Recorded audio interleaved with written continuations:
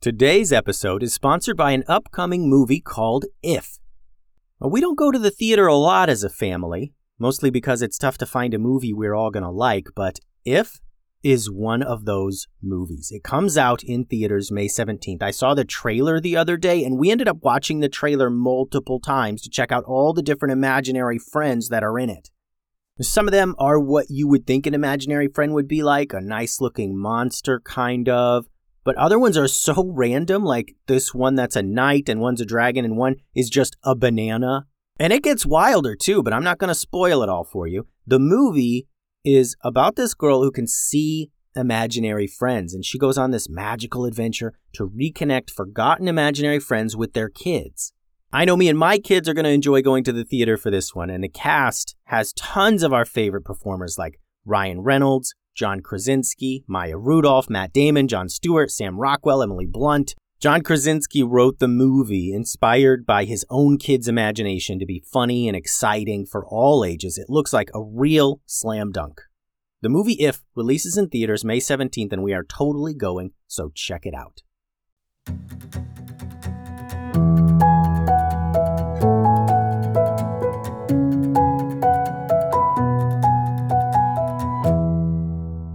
Hello and welcome to another episode of the Kid Stories Podcast. I'm Phil Bechtel. Today's episode is sponsored by Creator Kids. Creator Kids is a place for your little listener to learn skills like drawing, watercolor painting, iMovie, digital painting, chess, and more. Each class is a live learning opportunity. It is productive screen time and it's fun. Visit creatorkidswithaz.com and browse their class lists today. And use promo code KIDSTORIES20 for a huge 20% discount. Now on to some shout-outs. Savannah from Melbourne continues to share the coolest drawings featuring different things from the Valley Town series. Those drawings are awesome, Savannah. If you were a character in the Valley, you'd be a shape-shifting wizard who can turn into any animal. Thanks for listening, Savannah. Heidi, Rue, and Ford from Massachusetts like to listen on long road trips. I love their drawings of Steve the Goblin King and the Tree Beast. I think if you three were characters in the Valley, you'd be the protectors of the tiny islands. And you would work to protect miniature islands with miniature people and animals living on them. Thanks for listening, Heidi, Rue, and Ford. This episode is titled Manticore Part 6, and I want to again thank Finn and Weston, two actual real-life brothers who came up with most of the ideas for this series. They came up with so many ideas, in fact, that I was not able to squeeze them all in. Thanks, Finn and Weston. You two are awesome.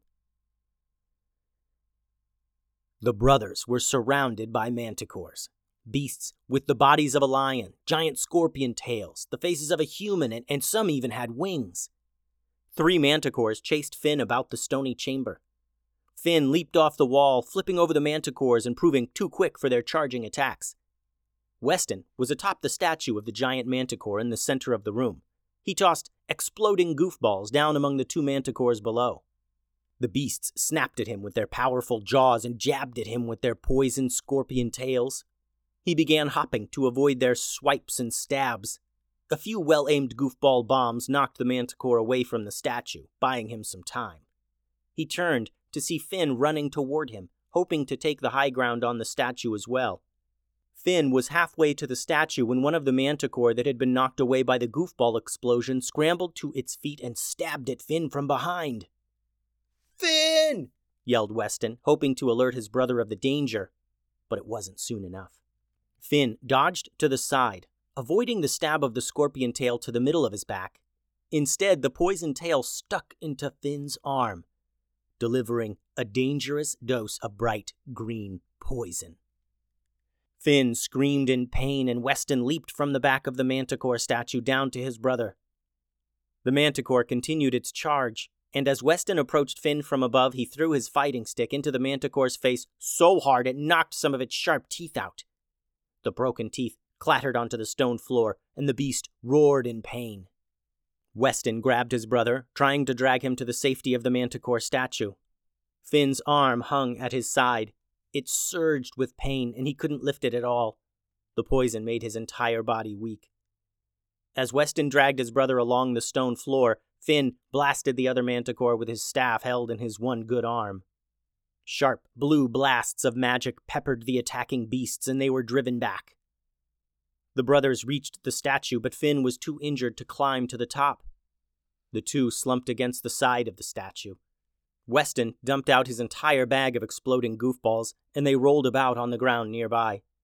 He began tossing them out toward the charging manticore. The beasts were fearless, mindless, like robots. They ran right into the blasts and were knocked onto their backs.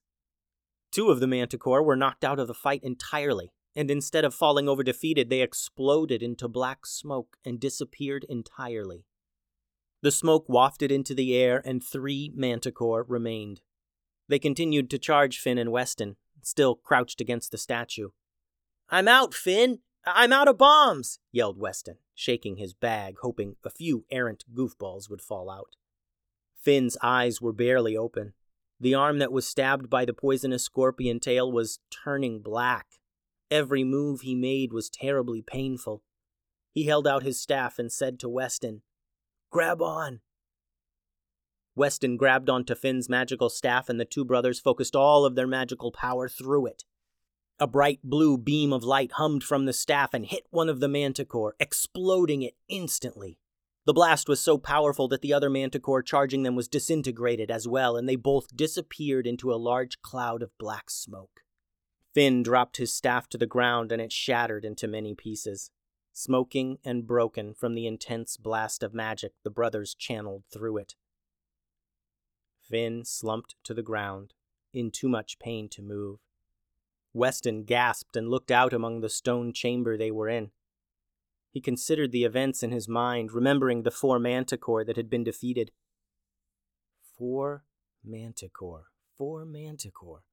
Then he remembered there were 5! Just then he heard a soft growl from above. He looked up, and on top of the statue was the 5th manticore, mouth open, drool dripping down. Weston scrambled away and heard the manticore chasing him. He held one fighting stick and reached into his remaining bag to grab something to help him in this battle. Before he could grab anything useful, though, the manticore swiped its huge lion paw at Weston. Its claws ripped the strap of the bag, and Weston dropped it on the floor. All the useful items the heroes of the valley had given them spilled out onto the floor. Weston leaned forward to try and grab something, anything, to help him in this battle. But the manticore was charging ahead, and he had to run off, leaving all the powerful items useless on the ground. Weston had to finish off this manticore with only one fighting stick. He leaped and dodged and rolled to avoid the stabbing poison scorpion tail. But the manticore was faster. Much faster. And Weston couldn't escape him for much longer. Finally, the manticore had Weston cornered. It leaped and bit at Weston. He held out his fighting stick in defense, and the manticore chomped down hard, snapping the stick in its mouth. The hard wood splintered, leaving sharp edges where it broke off. The manticore stabbed at Weston hard with his scorpion tail, and Weston leaned to one side. The poison tip smashed into the rock wall, stuck for just a moment. Weston used this opportunity to climb onto the manticore tail and leap onto its back. He jumped into the air and brought the sharp end of the fighting stick down into the manticore's back with all his strength. The manticore roared and poofed into a cloud of thick, black smoke. Weston fell through the smoke onto the ground, gasping and heaving, out of breath. Weston gathered all the magical items scattered on the ground near his bag and limped to where his brother lay. He sifted through the items, trying to find something to help Finn. As he opened pouches and potion bottles, searching for a healing tonic, the statue they were huddled next to came to life. The stone rumbled, and the manticore stood up. This king manticore was so large that each paw it placed on the ground made a boom sound. Weston leaned over and covered up his brother Finn, thinking this king manticore was going to attack them. As the monster moved, the stones covering it broke off and fell and crashed to the ground, revealing the same impossibly black fur as the now defeated manticore guardians. This manticore was unique, in that its head was that of a lion. The beast leaned down calmly, it wasn't angry or fierce like the others. Without moving its mouth, the beast spoke to Finn and Weston. The King Manticore's voice was in their minds. "Why have you come here?" the king asked. "We've come to gain control of the Manticores," said Weston. "For what purpose do you seek control?" asked the king. "The Manticores have stolen all the Goldmane lions and teleported them to their underwater island. I think they've been doing it with other animals too," said Weston. "The Manticore mean no harm. Without a leader, they simply strive to expand their domain," explained the king. "They are populating their island with beneficial creatures to maintain a thriving ecosystem. As their new leader, what will you have them do?" Weston paused for a moment. "Well, I guess I don't know exactly. Me and my brother were supposed to figure it out, but he got poisoned and—" Weston then looked to his brother lying on the ground next to him. He was still breathing, but his eyes were closed. The arm that got stung was completely black, and the discoloration was spreading to the rest of his body. The King Manticore lumbered closer to Finn, putting his face right next to the boy. The giant, lion-headed beast began licking the injury, licking his arm where he had been stung. The Manticore's tongue was so large that it scooted Finn across the stone floor with every lick. Moments later, Finn's arm began to return to the original color of his cat fur. He breathed heavy and sat up, looking to Weston for an explanation. "You got stung," said Weston, "but King Manticore here just licked you and healed the poison. He wants to know what we're going to order the Manticores to do." "We need to relocate them to another island," said Finn, in a tired voice, "and tell them to stop stealing creatures." "I see," said the King Manticore. "I grant you power over the Manticore species. Everyone will do as you command. You can now speak to them as I am speaking to you now. Do right by them." The King Manticore then slowly turned to dust and disappeared in a cloud of dark smoke, just like the other Manticore guards. "This just gets crazier and crazier," said Weston. The boys dusted themselves off and gathered their things. "I think we should try and talk to the Manticore before we leave here," said Weston. "You know, like, with our minds." Finn nodded, and the brothers closed their eyes to focus. They pictured the Manticore in their underwater island. They saw the creatures and the gold-maned lions and all the other animals in that ecosystem. The King Manticore gave the brothers mind powers that allowed them to see through the eyes of any Manticore, no matter how far apart they were. Weston and Finn thought commands, and the Manticore reacted as if they heard them and understood. Mental images flashed in their minds of the Manticore beginning to zap the Goldmane lions back to the island of Katana.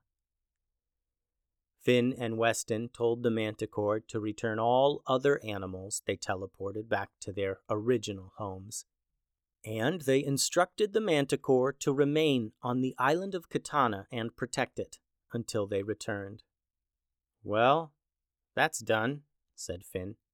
"Who knew we'd end up solving this problem from the moon?" "Yeah, right. From deep inside the moon, no less," added Weston. "So, I guess now we swim back up to the Lady of the Lake?" Just then a flash of white light appeared above one of the pools of water in the chamber. The Lady of the Lake appeared before them again, rising up from the pool. "Your quest is complete and your new life begins," she said. "Come, join me on the island of the lake. There is much to do." Finn and Weston sighed and walked over to the pool of water. They wondered what this new life would be like, living on the dark side. They wondered if they would be able to find ingredients for goofballs. and they wondered how long they would be in service to the Lady of the Lake. They stepped into the pool of water and returned to their new home on the dark side. The end. Thanks for listening, everyone. The website is kidstoriespodcast.com. Send all your drawings and such to kidstoriespodcast@gmail.com and find many more stories at patreon.com/kidstoriespodcast. Adios.